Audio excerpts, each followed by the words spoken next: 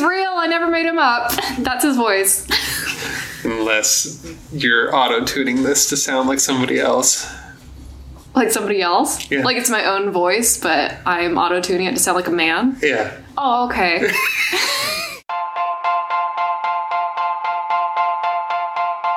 I'm Joshua. And I'm Brittany, and we're two librarians who talk about sci-fi and fantasy and a little bit of everything else. So, hey, everybody. Hello, everybody. Back with another mini-sode. A little short-sode. This episode's going to be a little different because we're going to talk about a little hobby we're all involved in. Yeah, some of the librarians have a D&D group, a Dungeons and Dragons group. Yeah. Joshua's our DM, our dungeon master.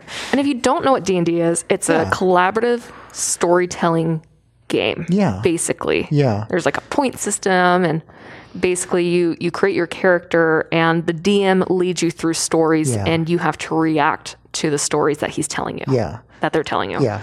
And the rules of this system, the game aspect of it, is kind of like a framework in order to develop the story in a sometimes chaotic way. Oh, yeah.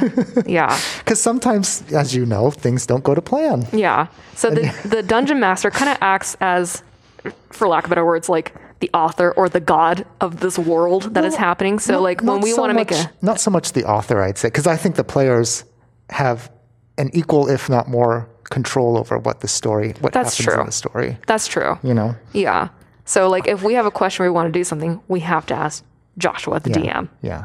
So it's me, Michaela, Christina, and my husband, Brett. Yes. And so this little mini-sode, we're just going to describe our characters. Yeah. That's all we're going to do. About what we do.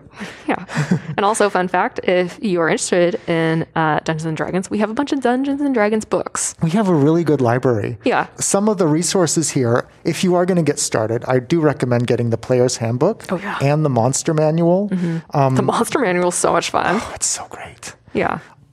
I would say you need the Monster Manual more if you're a DM. Okay. Because you're the one who's picking the monsters. Yeah. You have for the players to fight. You have to know what they're going to do. Yeah. If you're going to play a good monster. Yeah. But I definitely recommend getting the Player's Handbook. And if you're still like D&D, like what is that? If you have watched Stranger Things, it's what the boys are playing at the very beginning of the series. Yeah.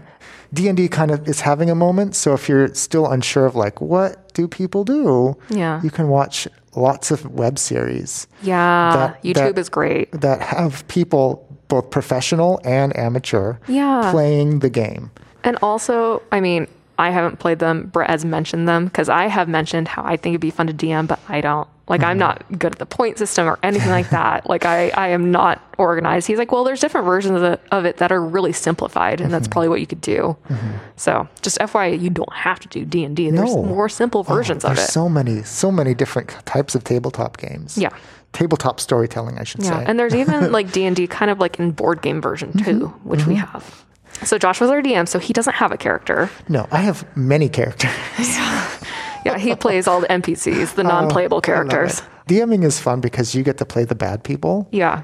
And the goblins. Kind of great. I love it. Oh, the goblins. Brett and I still quote you with the goblin who's like, goblin have job? Don't you have job? Why not have job? I don't know. So funny. Joshua does an amazing job with the voices. It's so much fun. Thank you. So my character, their name is Spork. Their pronouns are they, he. Spork is kind of a homebrew of a character, which means they're not really the standard character that you might pick. Yeah. So Spork's body is an orc. A large, muscular orc. Yeah. Spork has been taken over by a creature called a myconid. Yeah. They don't have the orc temperament. No, they're two very different beings. Yes. So, orcs are usually very bloodthirsty, angry, strong. They're usually the tank of the group. Yes. A myconid is a peaceful mushroom person that typically lives in a cave. And if you're curious, you can find this information in the Monster Manual. Yeah. There are myconids. Yeah, there are myconids. And so when I found the myconid, I was like, oh, this is going to be fun. So I've had this myconid take over this orc's brain. Yes. Like literally Spork has holes riddled throughout them. Yes. And like Spork has mushrooms growing out of their eyeballs. Yep. So Spork is almost like a Jekyll Hyde sort of character where he/they go through a lot of rage issues but like they love animals. Yeah. They're really good with little kids. Yeah. They're very peaceful. In our interactions with Spork always strikes me as a little bit reserved. Yeah. Spork is a definite presence in the room. Yeah. Because Spork's enormous. They command It is- attention for and it's sure. very terrifying looking. Oh, and also because they're a myconid, part This is my myconid, favorite part. Spork carries a parasol because they have to be careful of the sunlight. Yeah, they have sun sensitivity.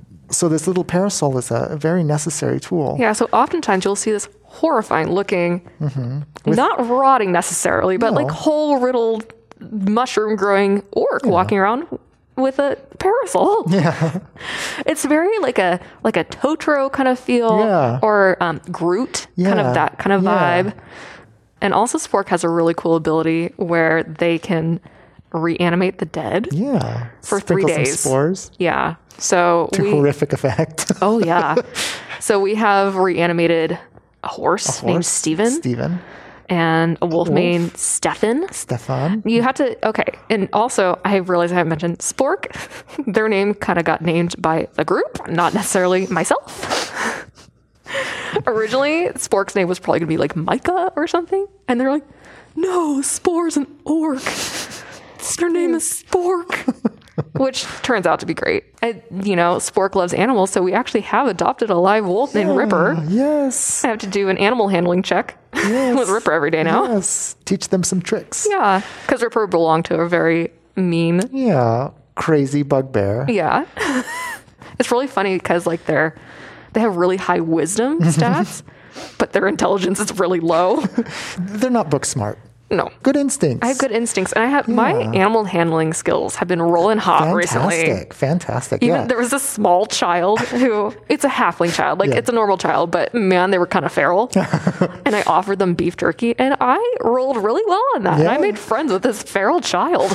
Yes. You managed to bring him to heel, and he gave some useful information. It was I great. hoped, to the group, and I was like, I'm just going to treat him like an animal. Give him jerky. it turns out it works. It works great. Just treat children like animals, and they will. It was fine. Spork is a Spork. Spork is also a barbarian. That's his character class. Oh yeah. Their character class. Yeah. So he or them. It works. Yeah, yeah. I started with Spork being they, them pronouns. Mm-hmm. I feel like he, them kind of fits better because they do have that masculine energy coming from the orc. But I like the fact that they're a barbarian, because barbarian traditionally are the aggressive, tanky members of the party. Oh, yeah. They're there to make it damage. rain. Yeah. They're there to cause trouble. Often I go first in line. Yeah. Because if something is going to hit us, I can take the most damage. And I like that aspect you play up is that's their orc side. Yeah. Manifesting. But it has to be tempered by Yeah. the fungal Yeah. element. Who are like, myconids are typically pacifist. yes, I imagine they're like horrified that this is happening. Yeah. But I mean, out of a necessity of self-preservation and love for their friends, they have to try to temper this orc rage. And Spork doesn't have a memory of what happened to them, really. All we kind of know is that these orcs probably came into like a myconid colony, and as a last-ditch effort, this myconid took over this orc's body. Like, that's kind of what we know of Spork's history. Yeah. And as you talk to some of our other D&D characters, some people have like a really rich, detailed history. I'm like, mine doesn't really know. Well, We'll find out. we'll find out. The DM has a twinkle in his eye. As the story progresses, perhaps Spork's story might Evolve. evolve. Oh, how exciting. Not perhaps, for sure. See, and that's the fun thing working with a DM, because either you might already have a backstory or you just tell what you do know, and the DM will kind of help evolve the story. Yeah. So it's really fun. So that's my character. That's Spork, and I love them to death. So, hey, Christina. Hey, Joshua. Welcome.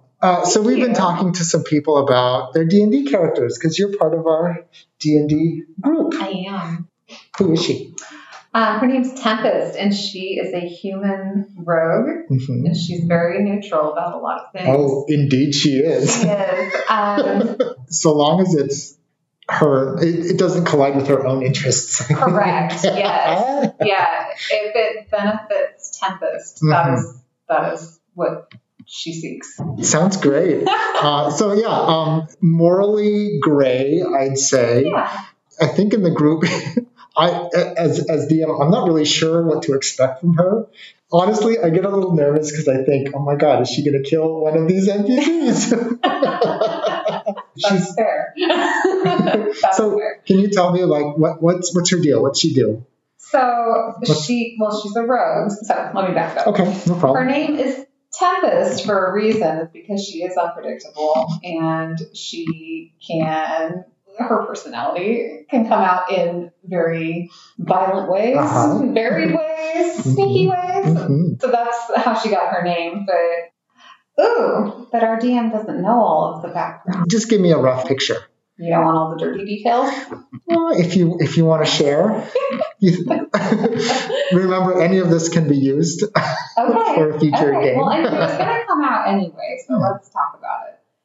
So she comes from the Dragon Coast originally. DM doesn't know this, but she comes from nobility.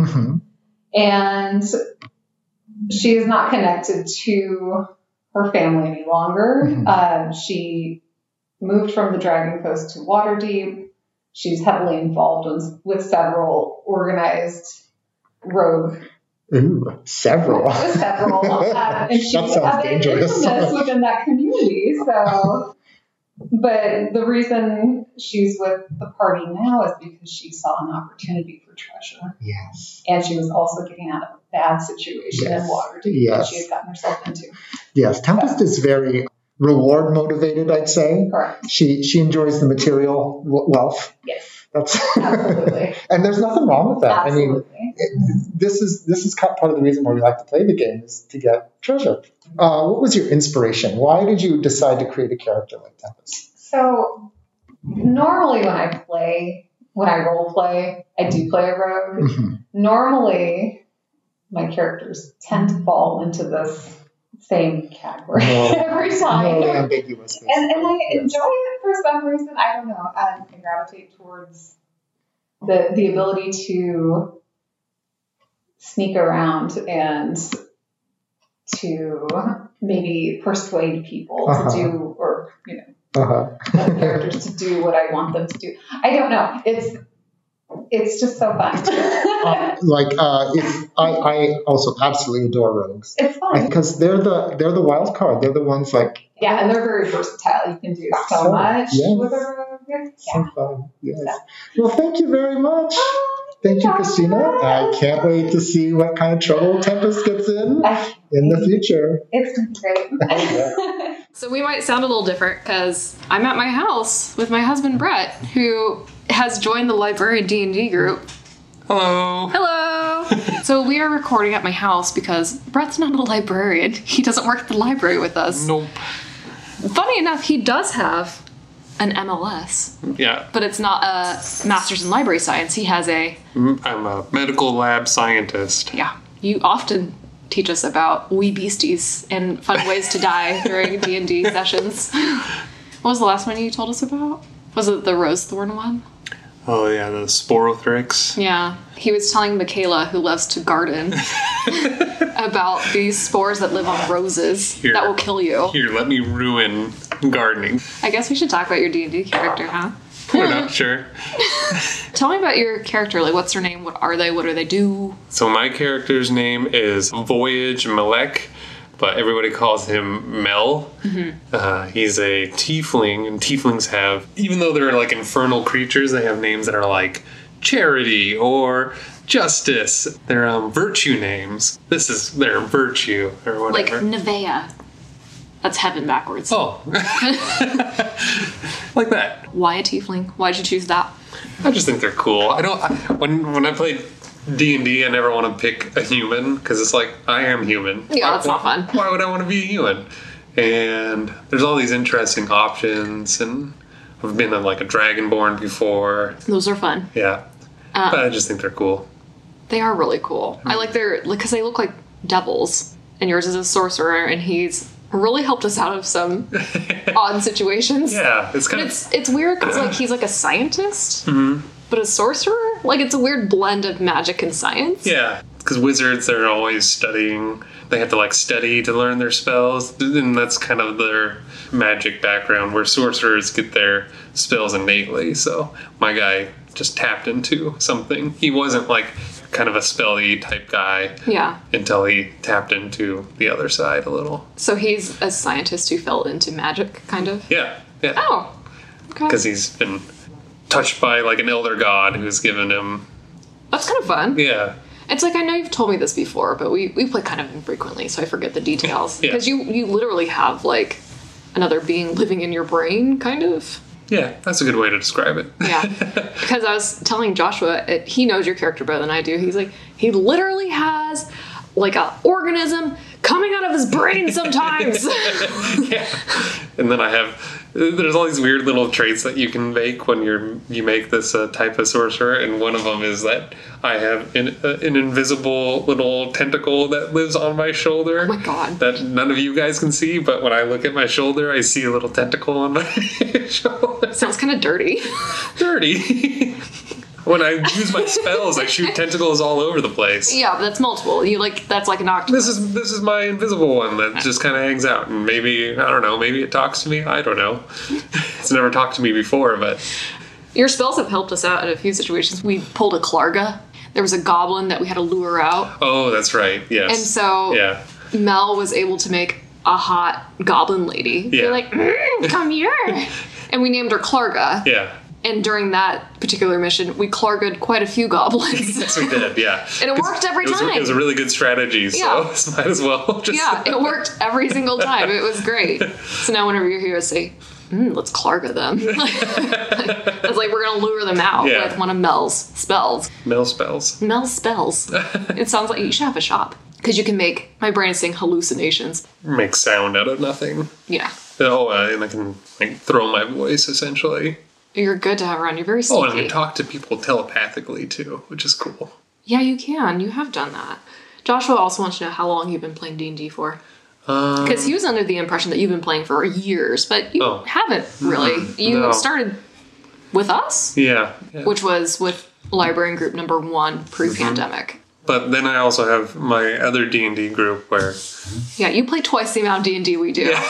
Because you have the Librarian Group, and then you also have your work group. Mm-hmm. Yeah. The Laboratory Scientist group. Yeah, and I'm currently the DM for that group. It's fun being on both sides of it. It's nice having you around because you are so knowledgeable that whenever we're not sure, we're like, Brett, what do you think? And you usually have a pretty good idea. Yeah, I don't know everything. There's so much to know, so... Yeah, there's a lot to know. But what was that one you were describing to me? There's all sorts of really simple other types of tabletop games. There's like Love or Lasers, something like that. Love and Lasers, something like that.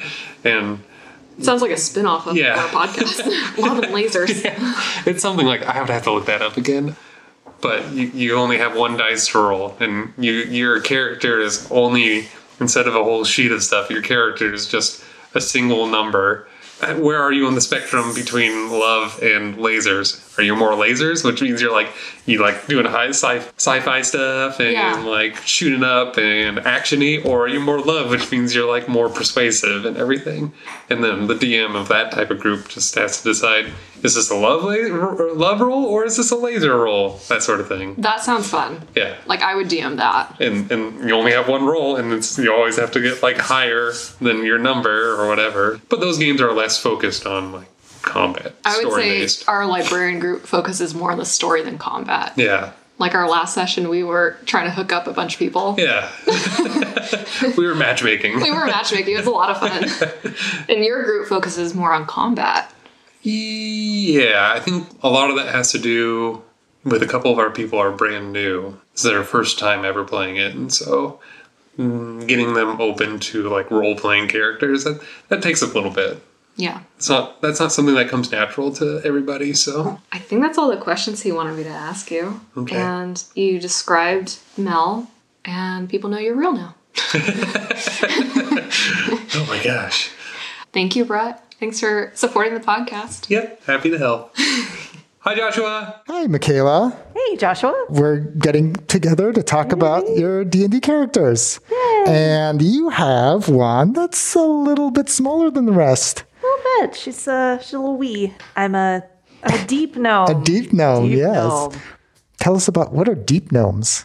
They barely ever come up to the surface, basically. Oh, so they live in the Underdark? They live in the caves, yes. So they have better dark vision than just even regular gnomes.